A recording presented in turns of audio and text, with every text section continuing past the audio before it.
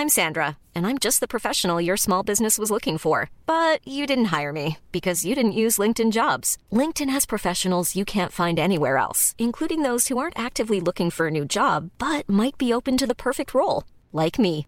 In a given month, over 70% of LinkedIn users don't visit other leading job sites. So if you're not looking on LinkedIn, you'll miss out on great candidates like Sandra. Start hiring professionals like a professional. Post your free job on linkedin.com/people today.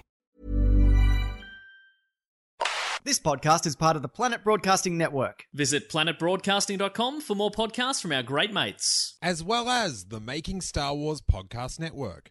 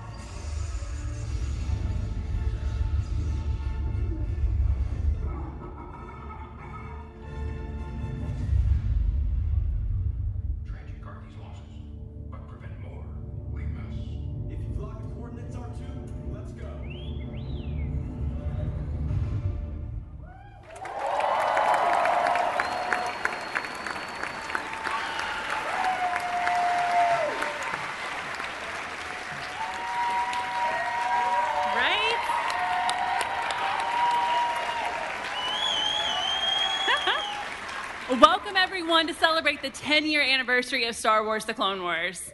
Was that amazing, right? I'm Amy Ratcliffe, managing editor of Nerdist.com, and like all of you, a very big Star Wars, especially Clone Wars fan. And I know when these anniversaries come up, often the reaction is not like, wow, this makes me feel so much younger. It's usually the opposite. And I've had, 10 years is a lot. I definitely feel older. But going back to Clone Wars energizes me and makes me think of a time when I just fell head over heel in love with Star Wars, and I'm so excited to be celebrating with everyone today. So I think we should bring some special guests out. What do you guys think? All right, please welcome executive producer Dave Filoni.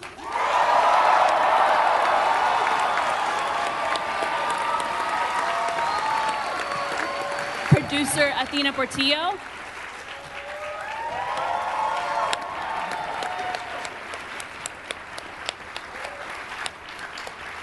Voice of Ahsoka Tano, Ashley Eckstein.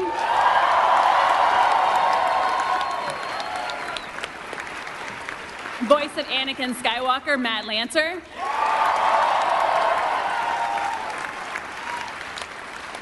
And last but certainly not least, composer Kevin Kiner.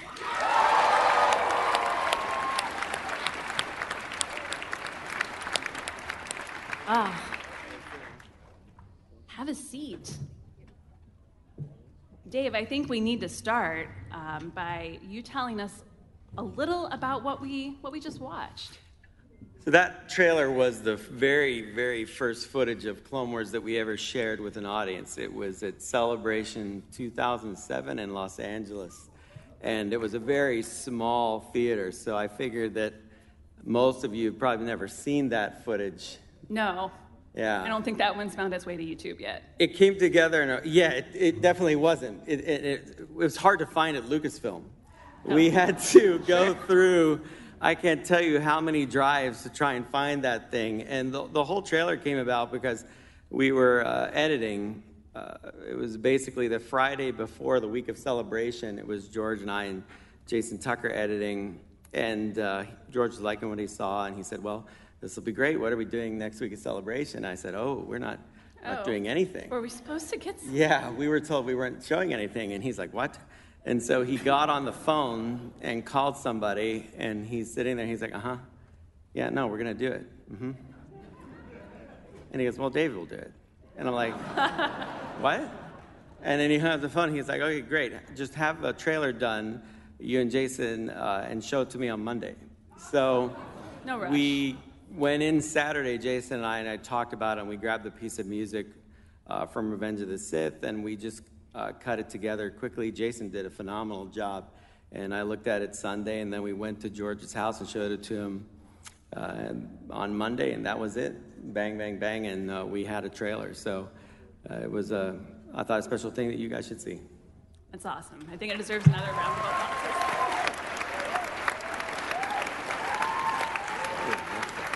Well, and you mentioned George. Can you tell us why he wanted to do an animated series?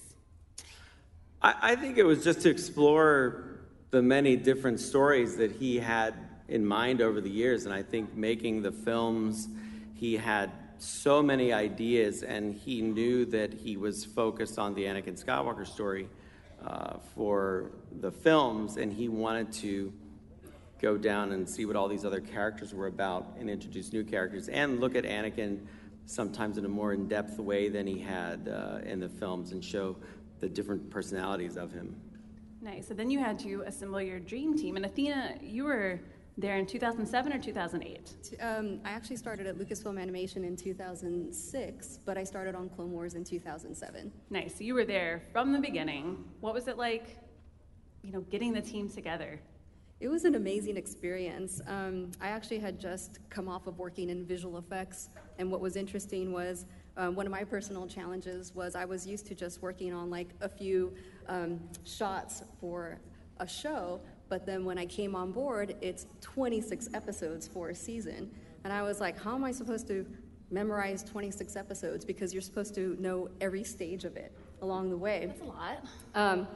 But being like, a big Star Wars nerd that I am, when Filoni asked me to come on board, and how he asked me to come on board was pretty awesome because when I came on board, I was working on a different show, and he used to swing by my office and say, I don't know why you're working on a show about fairies. You should come on a show about Star Wars. I mean, your license plate is Jedi 96. What's going on? It's true. Well, because you were working on the thing, I'm going to say this, I don't know if we're supposed to say it, but what you were working on in development became Strange Magic years later.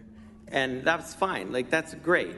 And I have no problem with it. Like, and I like the fairy world. I think it's fantastic. But your license plate's a Jedi 96. And I'm like, why are you seem so fit for what I'm doing? And so I Palpatined you away. And I was like, you will know what we're trying to do. And we needed your help.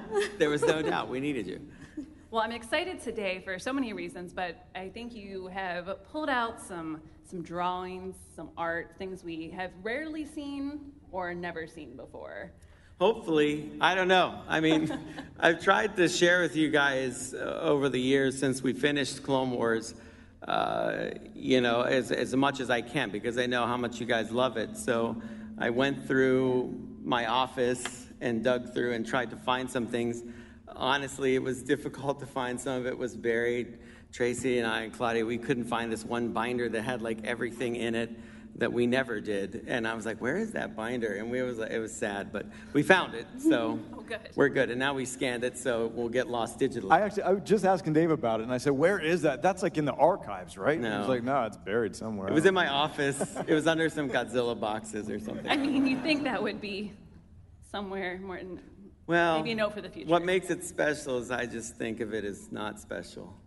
I don't know. I get it. So tell us about this original crew. Yeah, that was something that when I was working early on with Henry Gilroy, we were trying to figure out what the character makeup of the show was going to be and how we could produce a TV series based in the time period of Clone Wars, because the Clone Wars is so vast, would require literally thousands of clones battling thousands of battle droids. And so we were shooting around more of, an original trilogy idea of a crew, 2 Jedi that worked with these smugglers in the black market. And we were coming up with the character makeup. Frankly, that character makeup is very similar to what we ended up with in Rebels. that Yeah, dynamic. that- So it just goes to show you that those ideas don't really die. But when we took this idea into George, he looked at it and he's like, So Anakin Skywalker is going to be doing this, and Obi-Wan Kenobi is going to be doing this. And we just never presumed that we would be working with those characters, because my Well, they're attitude is, like- who am I to write Anakin Skywalker? That's a hugely important character. But George was like, I'm going to teach you all about this, and he did. So we wound up with the show we did under his direction. That's awesome. And then we have, of course, the crew we all know and love. Yeah, today, that's a story meeting.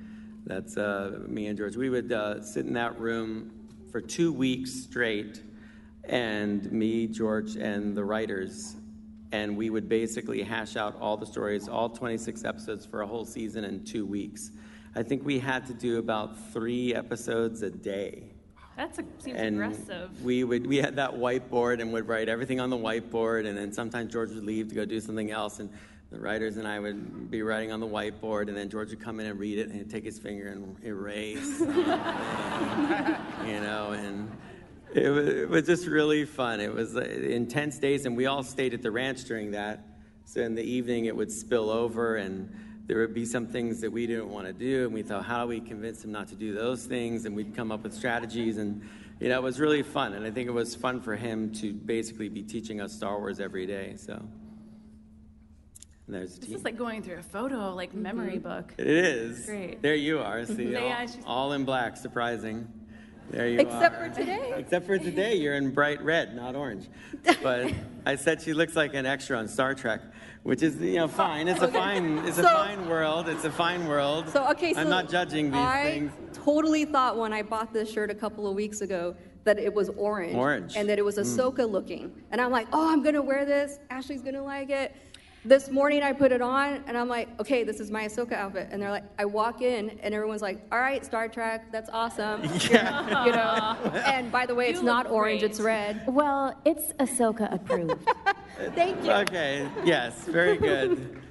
And Very good. We have a photo of the yes.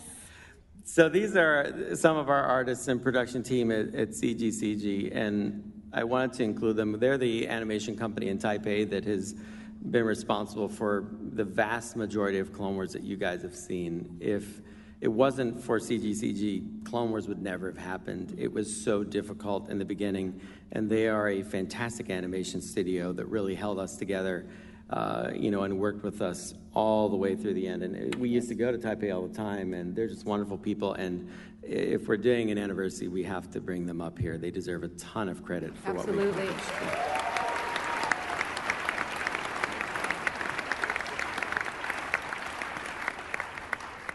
You two down there, all three of you, just ask me anything you see. Some of this stuff you know, some of it you don't. Like, this is the Onderon arc.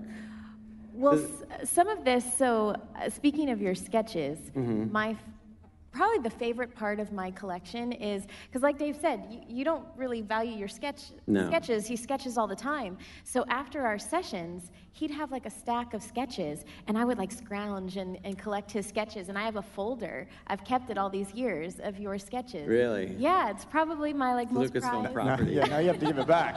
You shouldn't have said anything.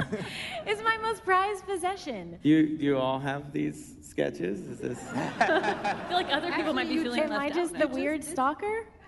I just did? You just did some on some napkins in our conference room the other day, and Kiri has them, I believe. Is that right? Do you have the Okay. Weird. For myself, I'm so impressed with Dave's ability just to sketch things out. I mean, it's amazing what he can do so quickly. And we're in meetings, and he's telling me he's humming little musical ideas to me, and I'm actually writing notes down, music notes down. He's like, wow, that's so amazing. And I'm like, no, you're amazing. It's like, And I'm like, no, man, you're amazing. And it just gets gross. You're like, what is this? We just so weird. kiss And then you said no, you hang up. But these are from the Younglings arc. Oh. And so all these drawings that you're seeing are done on the day when I'm talking to George with the writers present. And as we're formulating the story, where this temple on Ilum is, who's going to be there, we're like, well, let's have a Wookiee, and let's have a Nautolan, and let's have a Rodian. And so I just start drawing them because I want to be sure that we're capturing the essence of everything we're talking about on the day. And as you can tell, like that lineup with Ahsoka was drawn on the day, and that's very true to who the characters ended up being in the episodes, because you have to have consistency of idea and thought. That way you're not wasting time, I'm not wasting money, Athena's budgeting everything correctly, and the writers get these drawings, and then I talk about the whole episode, give them to the episodic directors, so they have something to follow. If you see in the middle, I had pitched to George a little baby Plo, and he said no. So there's a little drawing of George there next to baby Plo saying no, but I was like, but everyone's a kid at some point, but yeah. Well, and I want to ask, this is actually a great jumping off point to ask either you, Matt, Alex, about working with Nika Futterman on Ventress, because that character had such an interesting arc over all the 5-6 seasons. What was it like recording with her? Nika's fantastic. She just embodies. Well, first of all, she's so kind and sweet. But she always just naturally kind of talks in different funny voices. A lot of people in voiceover do that. We're all kind of weird. So, but she's just the sweetest. And then she turns on this evil Ventress thing, and it's just it's pretty incredible to watch. I mean, much like a lot of the other guys that do this show, and James and Dee and Corey Burton, and just a lot of these people that are just so talented. For myself, it's quite a treat to watch them in the booth. Awesome. And the Night Sisters arc, getting to explore that world was so cool. And then, of course, Ventress went on to, I think of her as like Mama Bounty Hunter, who doesn't have time for everyone else. Yeah, she's very independent even as a bounty hunter, and that's Boba's team there. And some of those ideas were crossing with things that were being developed in other projects, like the big robot high singer there, who was unique. And it had a very Western vibe to it, so I was trying to capture some of that. But yeah, I think Matt brings up a great point. It's hard to do a panel like this because I can't have a panel of 20-some people on it, but there's so many people that contributed on Clone Wars in so many ways, so many fantastic actors, so many production staff, artists. They all deserve to be up here talking about some aspect of what they did. I used to say on the production, there were no unimportant jobs on Clone Wars. There was no person that wasn't really vital to what we were doing. And so, Joel Aaron, Killian Plunkett, Keith Kellogg, Paul Zinnes have been with me from the very beginning. They all made it all the way through Rebels with me, and they're all innovators. They're all incredibly creative. All the actors you mentioned and many more. So yeah, it's a big responsibility, I have to say, to be here trying to represent that group. But I think we have a pretty good group here to do it. So thank you for coming, guys. I appreciate it, and all of you as well. Now, is this from the Sunny Day in the Void? Yeah, these weird ones. Yeah. These are the ones that, I know the fans tune in. They're like, oh, it's Droid Arc. They're like... Droids are great, though. Some people love them. I know. It's for certain people, acquired taste. And then but then the next 4 weeks are droids. And then droids doing weird stuff, getting lost in voids with peacock creatures, finding them in the middle of nowhere. It was very Mobius, so I was trying to draw a Mobius kind of influence there. And again, the only thing we were going to have, because none of these characters talked except Meeber Gascon, we had to, the visuals had to really sell it all. And so I drew these compositions as a way to explain to the directors how to shoot it and how I wanted it shot. And Kyle Dunleavy, who did this episode, did a fantastic job with that. But yeah, it's, I always used to think it was funny that people the crew would be telling me, Dave, they're talking online, they know it's a droid arc, or they know that Jar Jar's in this one, oh no. And that's why you just have to ignore the internet. I largely do. I mean, because they're already being done. There's nothing I can do at that point. It's like, well, buckle up, people. Well, I want to ask Kevin a quick question about that, because if I remember correctly, the music for those, specifically for that arc, was just, a little different, very catered to the droids. Did you I feel like you got a lot of chance to explore different Star Wars music than we're used to. But specifically to this episode, do you remember building those themes? Yeah, I mean, there are a lot of times during the show when there's something brand new that, John didn't explore in the movies, and this is, so, and Dave's really conversant about about music, you know, and so we'll talk about certain things that, because he knows classical music really well, and he say, hey, you know, maybe we go in a different direction, and you know, and something like that. So, and it's a time when I get to really stretch too, and I still have to keep it in the Star Wars musical universe, but you know, because John Williams is so steeped in classicism, and you know, we all borrow from each other, and he borrowed from Korngold and all kinds of great composers, Stravinsky and things like that. So what I do is go out and I borrow from somebody else, you know, some Rachmaninoff, whoever it is, you know. So it's like that, yeah. Awesome. Now we're getting into, I'm like, yes, this is Clovis? Yeah, it's the from the Rush Lost Clovis. I used to talk with Matt and Kat Tabor about Anakin and Padme and their relationship, and how could we do more to make that, I don't want believable is not the right word, but I'm like, it needs to have conflict in it. Any relationship over time would naturally have that. So we like the idea of putting pressure on them, and maybe they weren't this completely utopic couple during the Clone Wars, that they were stretched apart, that they, you know, had combat to stay together, that they fought for what they believed in each other. And we tried to express that in this Clovis arc. You know, I love that. That was hot.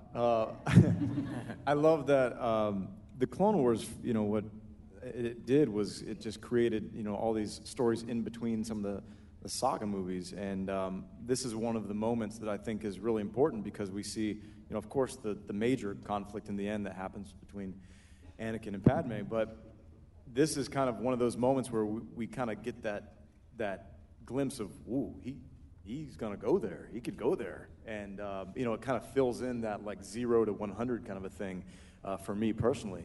I also love, we were talking about backstage, that Anakin doesn't even use the Force against Clovis, and he's just so upset. He just uses bare fists. He's like, I don't even have time to mess with the Force with you. Like, you're gonna get it. So that was a fun one to do.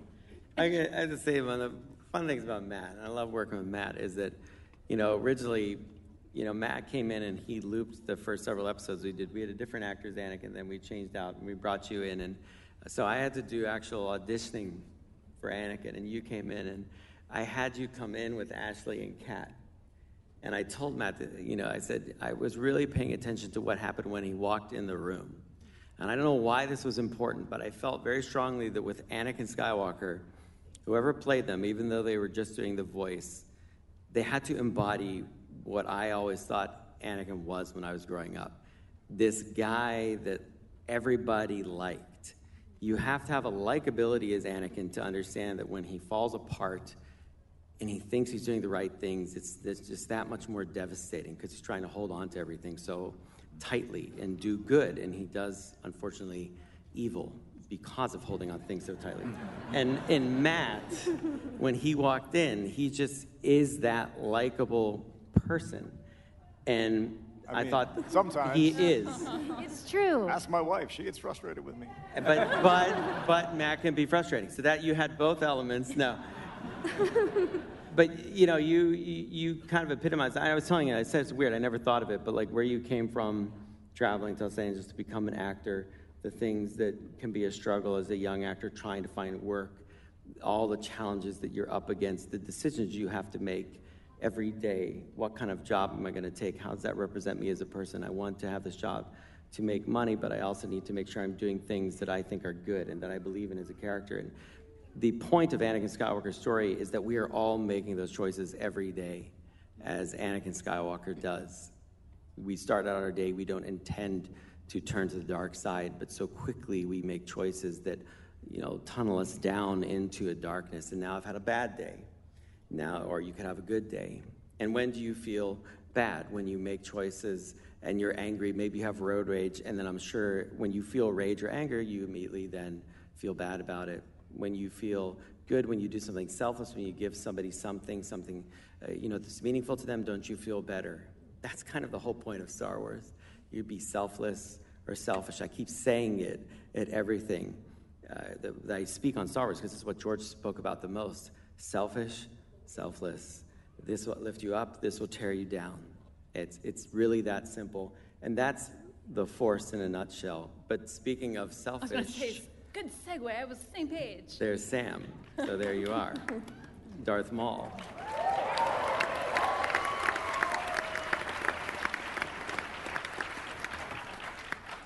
That was pretty incredible to see him come back, and then he's obviously gone quite on the journey, recently appearing in, spoilers, Solo, A Star Wars Story. So it's pretty awesome.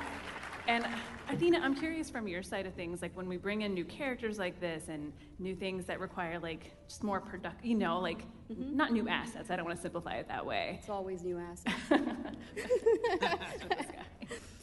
But on that side of things, like, what is it like to manage when you bring something this big in and everything that comes with it?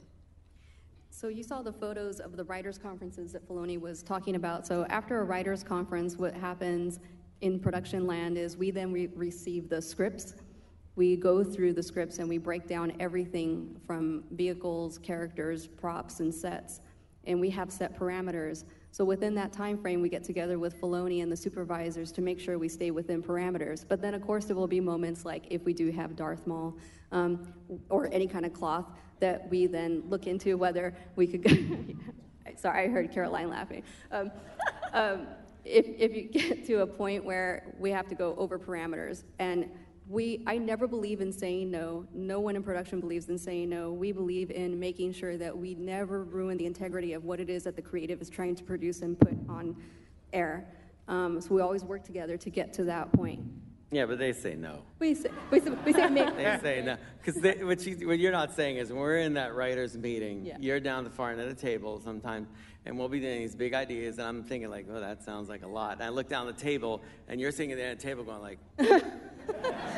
like you just shaking your head, and I'm like, We always find a way. Like a pitcher getting a signal. I'm like, oh, I see. Okay, so maybe we're not on that planet. That sounds complex. Maybe we shouldn't do that planet. But that's the give and take of it, because the little things don't matter as much, and then you and I can figure out how to make things work. I always know when Athena comes to me and she'll say, Filoni, I don't know. I'm like, uh-oh, it's not going to work. Like, we're over budget. It's too complex. And I'm not saying that creatively you don't want to push for those things, but you have to be careful what you're sacrificing in the process of getting certain things that you want. And I always try to make the entire picture good, not just a couple, one or two highlighted things that aren't going to matter. But what's great is Athena will always have it calculated. Like, she's a genius with it. And I'll say, well, I want to do these things. And she'll say, okay. And then she'll come back with a number and say, you can do this, but it's going to mean this. That's what I need to know creatively. That's why she's a great producer, and that's why we never would have got Clone Wars off the ground without her, because it was such a complex show. Everything.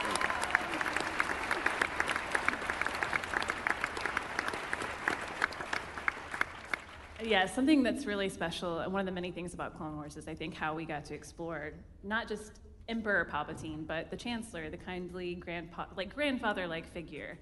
Yes. And I would love you to speak to Yeah, Ian Abercrombie was our Palpatine for most of the show, and unfortunately passed away during the show, which was a big blow. Personally, for me as a director, I learned a lot talking with an actor who's been in so many things as Ian. It really helped me understand how to communicate better with actors. He put so much thought into it. Every time he would get a script, I would get in, and he would be in there in the corner of the booth, and he would have his script out, and I'd go over and talk to him, and he had things underlines, and he had notes in the margin. He's like, am I being the evil, growly emperor here? I'm like, not so much. And he would have thought it all through, and when he wanted to show shades of being Sidious and when he would pull back. And I think the striking thing is just what a kind person he was in person. You would meet him, and this wonderful gentleman, you're like, how in the world is this guy going to be this evil, snarling guy? And then you're like, oh, but you are that guy also. And Matt can say that. I mean, you had that Palpatine relationship, Anakin, with him, it seems. I mean, it was crazy. I was telling Dave that, so if I had like one word to kind of describe what I remember of working with him was just warmth. And I said, well, but maybe he was warm to me because he had to kind of do that wooing thing with Anakin. So I don't know, maybe. He was coercing you. Yeah, he was coercing me for his side. But he was fantastic, just a wonderful, wonderful pal. We were lucky to have him, for sure. I miss him.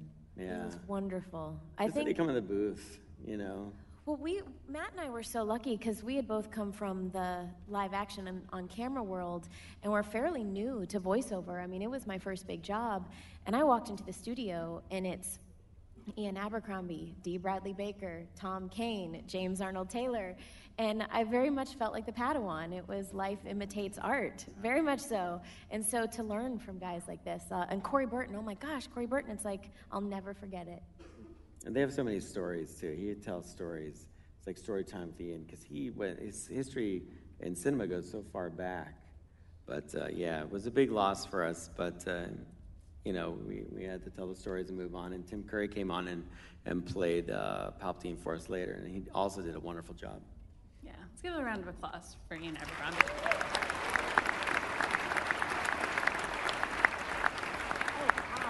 These are my favorites of Ahsoka just taking names, basically. And, you know, we're leading into the end of season 5 with that latter image. And Ashley, I know you always recorded together. As you approach those episodes, that arc with Matt, what was it like? I picture, you know, you two reading those lines together, and it makes my heart hurt. Did we know when we recorded this that we were going out? Did we know? No. We didn't? No. No, we didn't know that. You're so much excitement. No, Matt, we didn't. No. For me though, I tried to not use the word canceled. Yeah, I saw that, and I was like, oh, that's not a popular word in this room, Matt. I don't know. I think for me though, because you know, Dave very much worked on a need-to-know basis, but he did let me know that Ahsoka was walking away, and that I wouldn't be back for a while. I knew that I would be back, but I knew it wouldn't be a while. And so for me, it was goodbye. Like, I recorded these episodes, and literally I felt like my heart was beating outside of, you know, my chest, because I was essentially saying goodbye to these guys for a while, and I didn't know when I'd be coming back. See, he gives me this look like, Eckstein, you're getting sentimental, stop it. I've been so nice today. So far, it's unreal. I don't know what's come over me. I'm saying all this nice stuff about all you guys. Yeah. I know, I've made it. Is it 30 minutes so far? I'm surprised I made it. Unreal. It's usually jokes.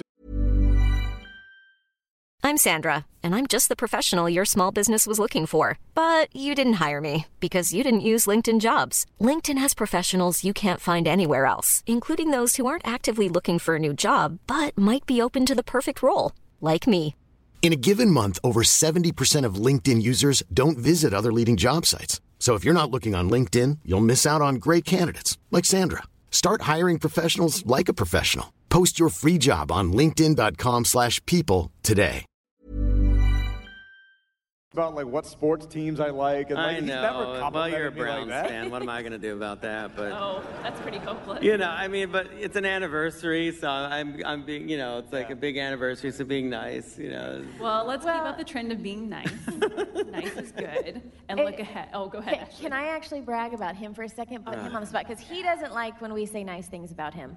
But I have him trapped. So Dave is honestly the best director I've ever...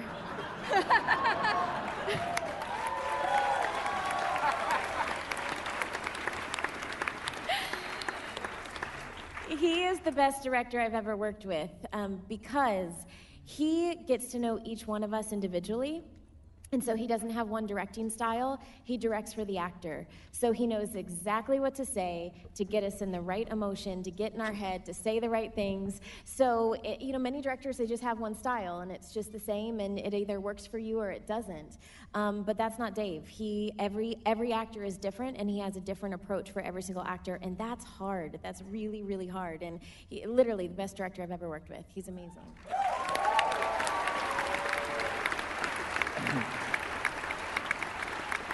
Okay, thank you. So, very good. So since we're going down that road. Oh, God. Can't stop it. We gotta go, Dave. Sorry. This is not what we're doing. I've been doing this for 35 years, way over 5,000 episodes of television and 30-some features and stuff like that. And Dave is also the best director I've ever worked with, and we have the best connection of anyone I've ever worked with professionally, and it's just it's very difficult to describe, but he trusts me, and that doesn't happen all the time, you know, in this business. And he also knows exactly what he's doing and how to communicate things to me, and that doesn't always happen all the time in this business. And you know, it's really fantastic. Okay, well, thank you. That I appreciate that. I really do. I mean, but it's easy to be a good director when you have great people, and I've been surrounded by great people. To me, it's a simple formula. I mean, I don't have to do many things or struggle because I know what you guys are capable of, and that makes my life infinitely easier in all capacities. It's my responsibility to know the story, to know the characters, communicate to you. As an actor, you have to become that person. You have to embody the role, and I respect that, and I see it as this shared collaboration to bring them to screen. As a composer, Kevin had an impossible task of emulating John Williams, right? And not just emulating, but becoming its own thing. And I think you did that brilliantly. It evolved over time. I think that, you know, we developed that language together. With the music and with the acting, it was never a matter of trying to imitate what had been done before. It was to take the performance of Anakin, take the performance of Obi-Wan, take the music, and now let's see what made that great, and now let's move forward with it and make it our own thing. And all of those things that I've learned to be a director come from George. So I will not take credit for all of this without crediting him, because he taught me. Yeah. So there you go. Yeah.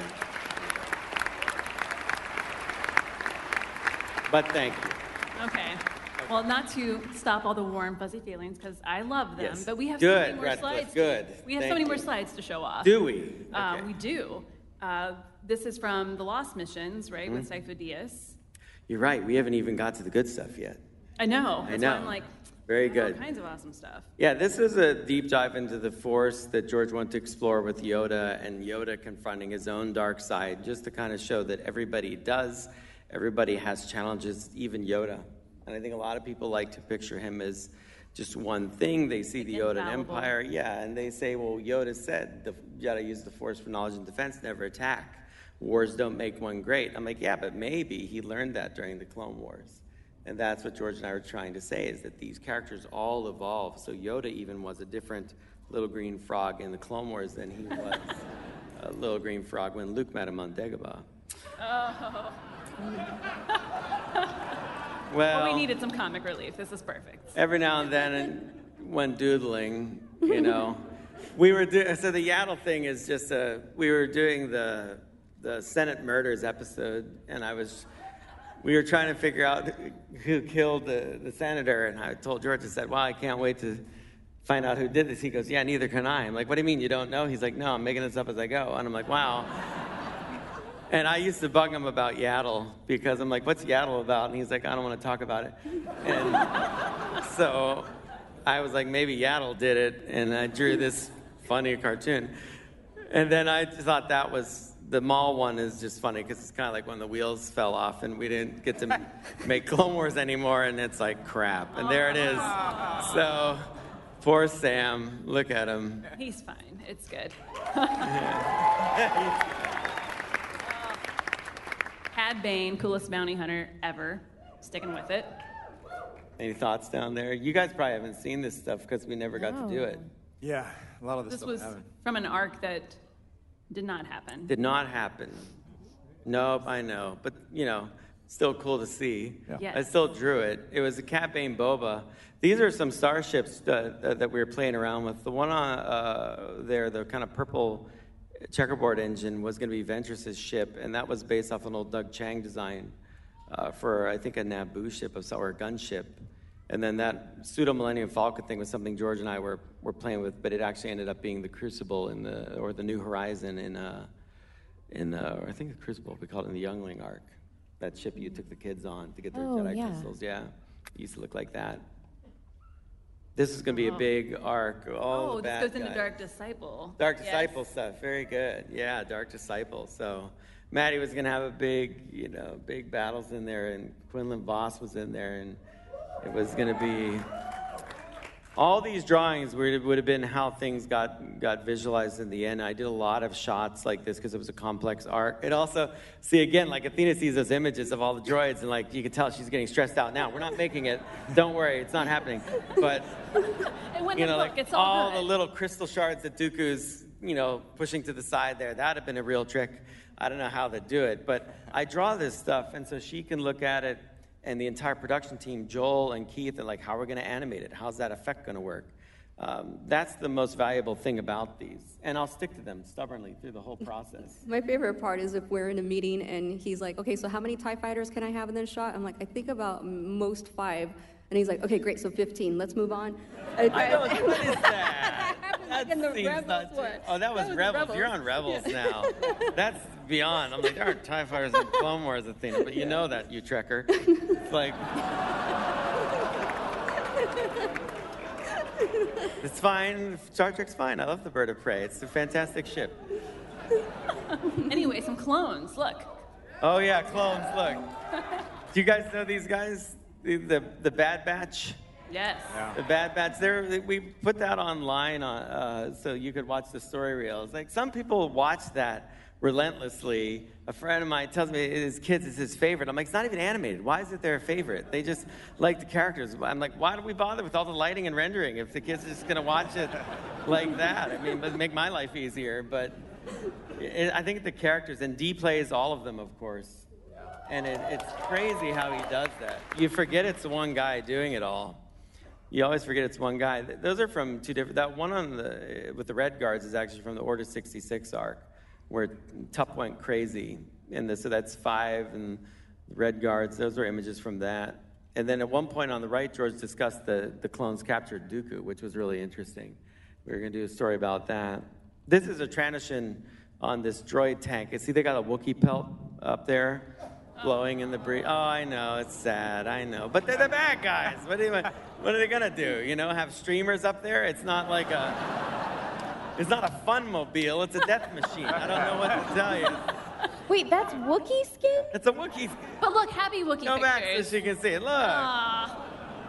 But look at the quality of the pelt. I mean, just think of don't judge it.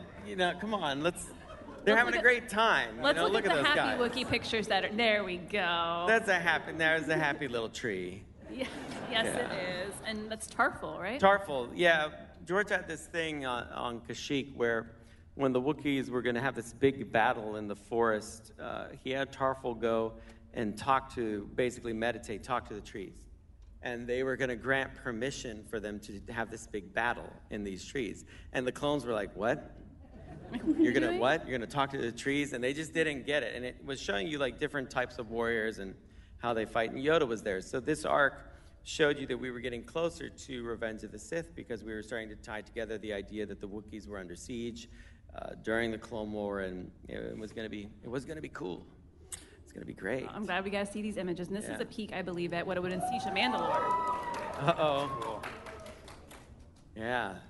Look at that. Some of the temple ruins on the left are actually beneath the Jedi Temple. If you went down below it, we had all these ideas about what was hidden down there.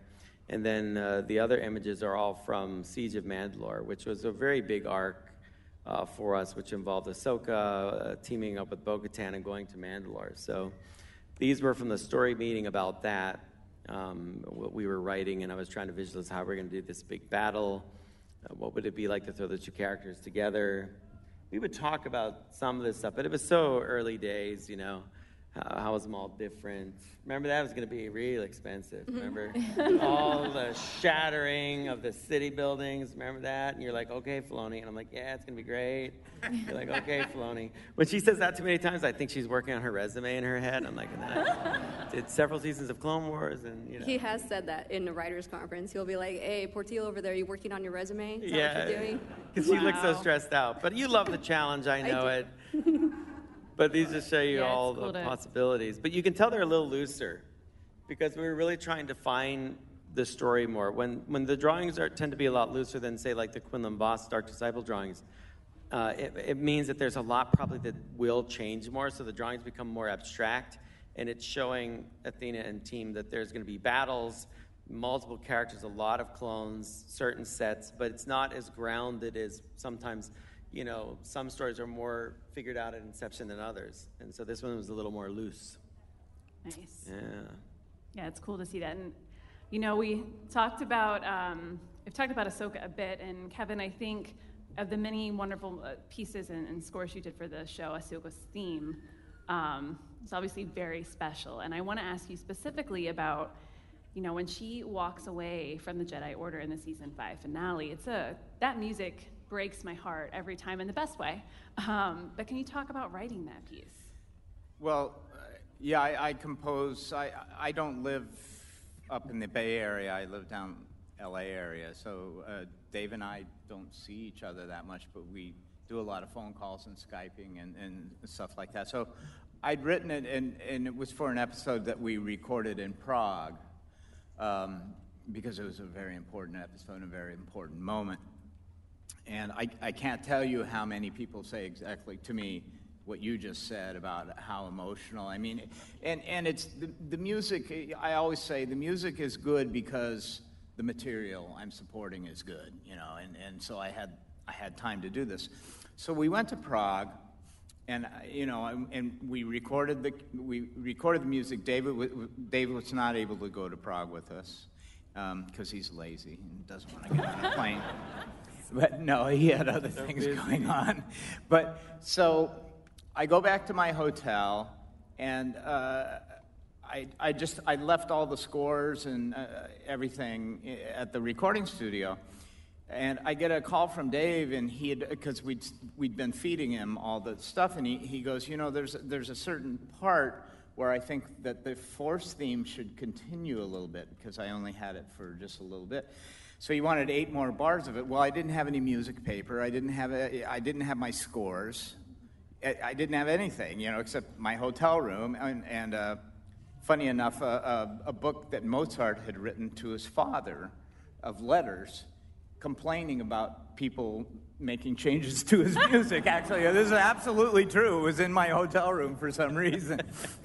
But so I found some paper, and I had to draw out, 5 lines. I had to draw out everything, and I wrote those 8 extra bars for the change, and then I had to take a picture of the score that I'd just written out and send it to the Czech guy who does the copying and sends it, gives it for the trumpets and the French horns and the cellos and the violins and everything like that. And we went back and re-recorded it, but I mean, I had to do everything in my head. It was all by ear, everything I did, and it turned out okay. I think. That's amazing. Cool. It's incredible, and I think we have that to share. We have that clip because it's such a fun, uplifting clip. I thought we should watch it.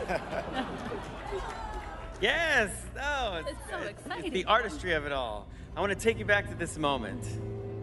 Oh no.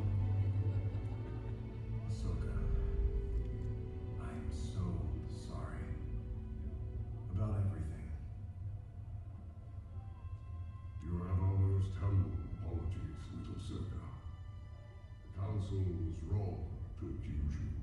You have shown such great strength and resilience in your struggle to prove your innocence. This is the true sign of a Jedi Knight. This was actually your great trial. Now we see that. We understand that the Force works in mysterious ways, and because of this trial, you have become a greater Jedi than you would have otherwise. Back into the Order, you, Mika. They're asking you back, Ahsoka. I'm asking you back.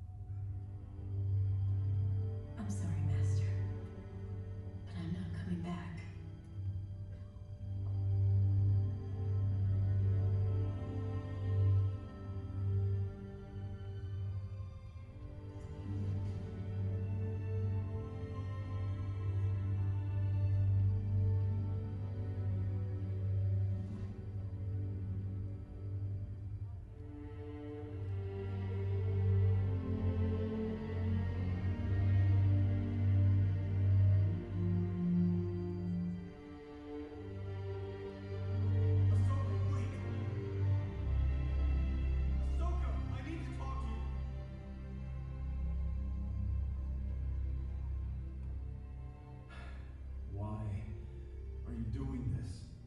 The council didn't trust me. So how can I trust myself? What about me? I believed in you. I stood by you. I know you believe in me, Anakin, and I'm grateful for that. But this isn't about you. I can't stay here any longer. Not now. The Jedi Order is your life. You can't just throw it away like this. Ahsoka, you are making a mistake. Maybe. But I have to sort this out on my own. Without the council. And without you. I understand. More than you realize. I understand wanting to walk away from the Order. I know.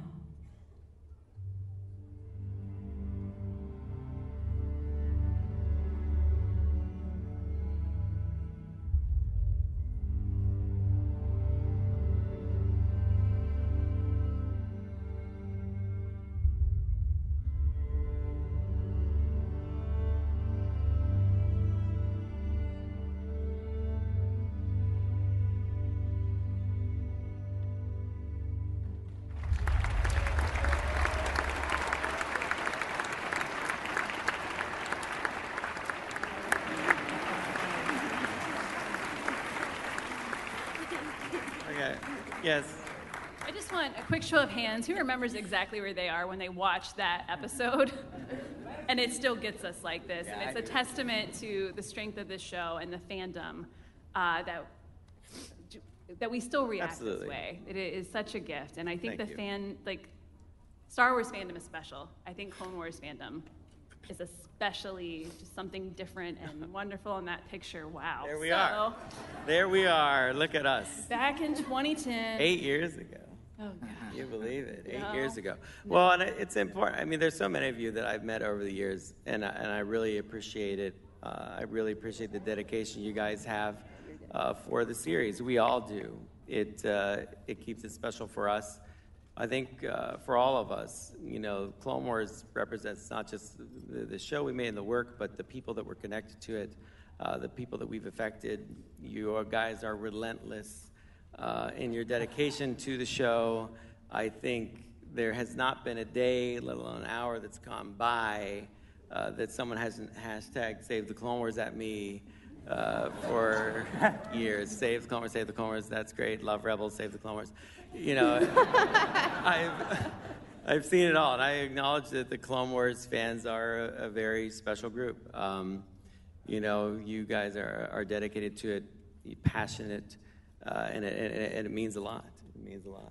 Yeah, and I think, Matt, you were just telling me you still have people, because of, it's streaming on Netflix, who discover it.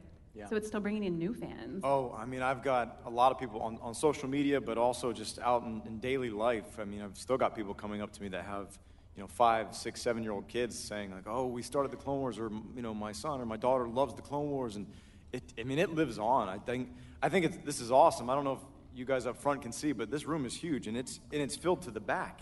And I mean, that's such a testament to us and this whole family.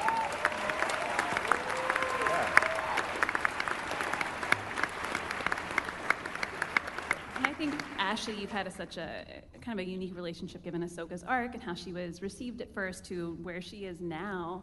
We're not going to go into the history, but I just want to hear your thoughts on your relationship with fandom. Well, so Dave told me before Ahsoka was announced and before we could even talk about the fact that we were a part of the show, he had told me that this was going to change my life, that being a part of Star Wars would change my life. And I didn't quite understand him. I don't think I fully believed him. But literally, once it came out, it was good and bad. Because it was good, literally within a week, I had fan mail from around the world. I kid you not. I had, I think, fan mail from Australia and Germany. And I couldn't believe it. I'm like, I haven't even done anything, but it was Star Wars fans welcoming me to the universe. And then the bad is that people hated Ahsoka at first. Not everyone. But, you know, Dave was obviously such a guiding force throughout the whole thing, and we were always a season ahead, so I knew where Ahsoka was going, and, you know, she had grown up so much just in season 1. So I just asked fans for patience. I said, you know, if she's perfect from day 1, she doesn't have anywhere to go. So just kind of go on this journey with her and go on this ride with her. And I'm so thankful you guys did, because I think she turned out okay, right? And I think as a special thank you, Dave, you have something to share with the fans, yes? Yes, I do. Because I think that, like, it's an anniversary. It's been 10 years, and you guys deserve something for being so great. A present, if you will. And I think we got together.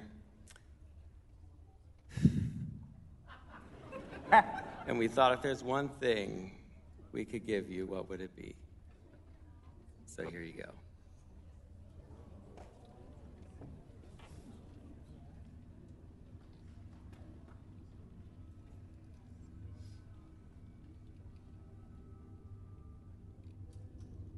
My name is Rex. General Captain Ahsoka. War does not come with a guarantee. No soldier gets the promise of safety. My designation is Trooper 27-5555, sir. We call him Fives. I'm Heavy. This is Echo. I'm Commander Cody, your new boss. Sir, yes, sir! Looks like we got ourselves a batch of shinies, Commander. Look around. We're one and the same. Same heart, same blood. Your training is in your blood. My blood's boiling for a fight. So, this is our war. This can't be good. We can fall back. We're on the ball. If we can draw them out, we can see them. We can see them, we can hit them.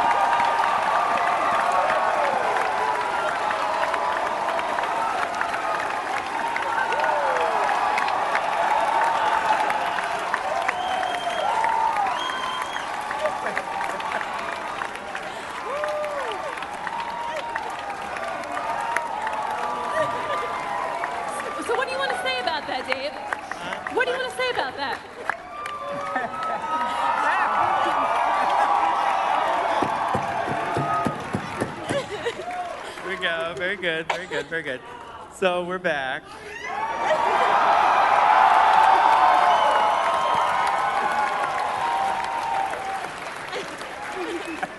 If you want, we can watch it again, I think. Let's watch it one more time. Yeah.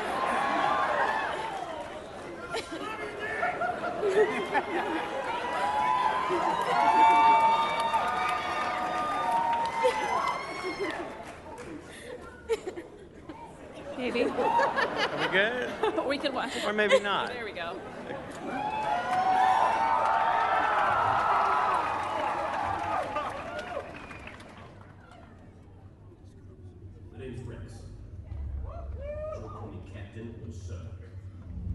War does not come with a guarantee. No soldier gets the promise of safety. My designation is Trooper 27-5555, sir. We call him Fives. I'm Heavy. This is Echo. I'm Commander Cody, your new boss. Sir, yes, sir. Looks like we got ourselves a batch of shinies, Commander. Look around. We're one and the same. Same heart, same blood. Your training is in your blood. My blood's boiling for a fight. So how behind you is sometimes powerful. This can't be good.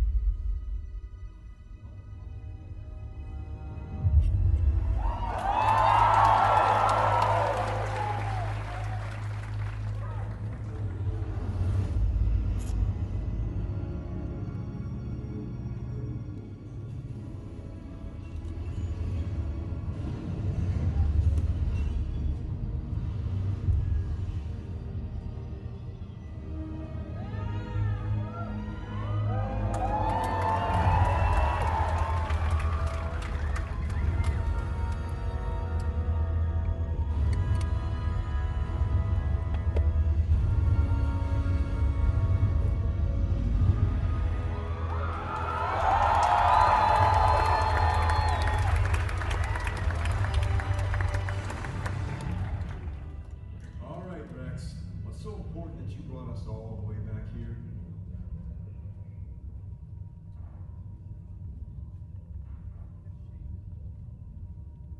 Hello, Master. It's been a while.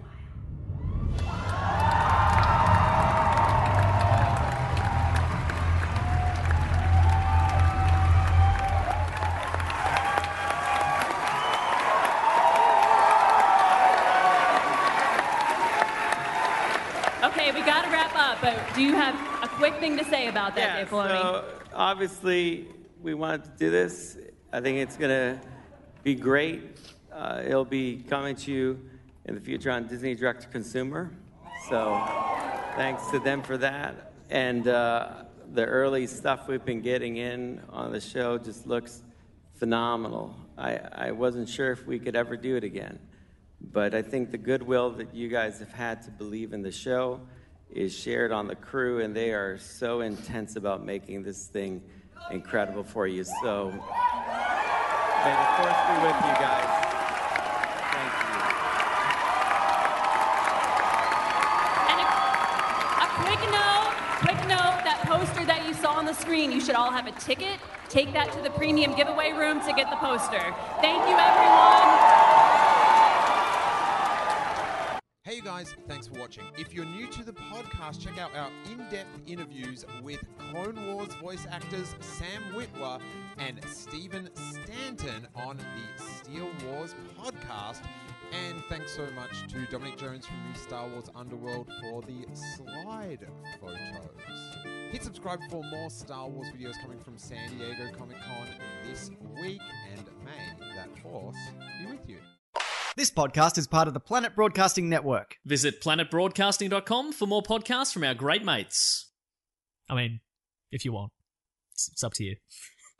If you're after more Star Wars listening, please check out the Making Star Wars podcast network at makingstarwars.net, where you can find such great podcasts as Blue Harvest, First Order Transmissions, Idiot's Array, Making Star Wars Now This Is Podcasting, Podcast 2187, Rebel Girl, Rogue One, Tarkin's Top Shelf, The Cargo Hold, and The Sith List. So that's planetbroadcasting.com and makingstarwars.net. Hey, it's Paige DeSorbo from Giggly Squad. High quality fashion without the price tag. Say hello to Quince. I'm snagging high-end essentials like cozy cashmere sweaters, sleek leather jackets, fine jewelry, and so much more. With Quince being 50 to 80% less than similar brands.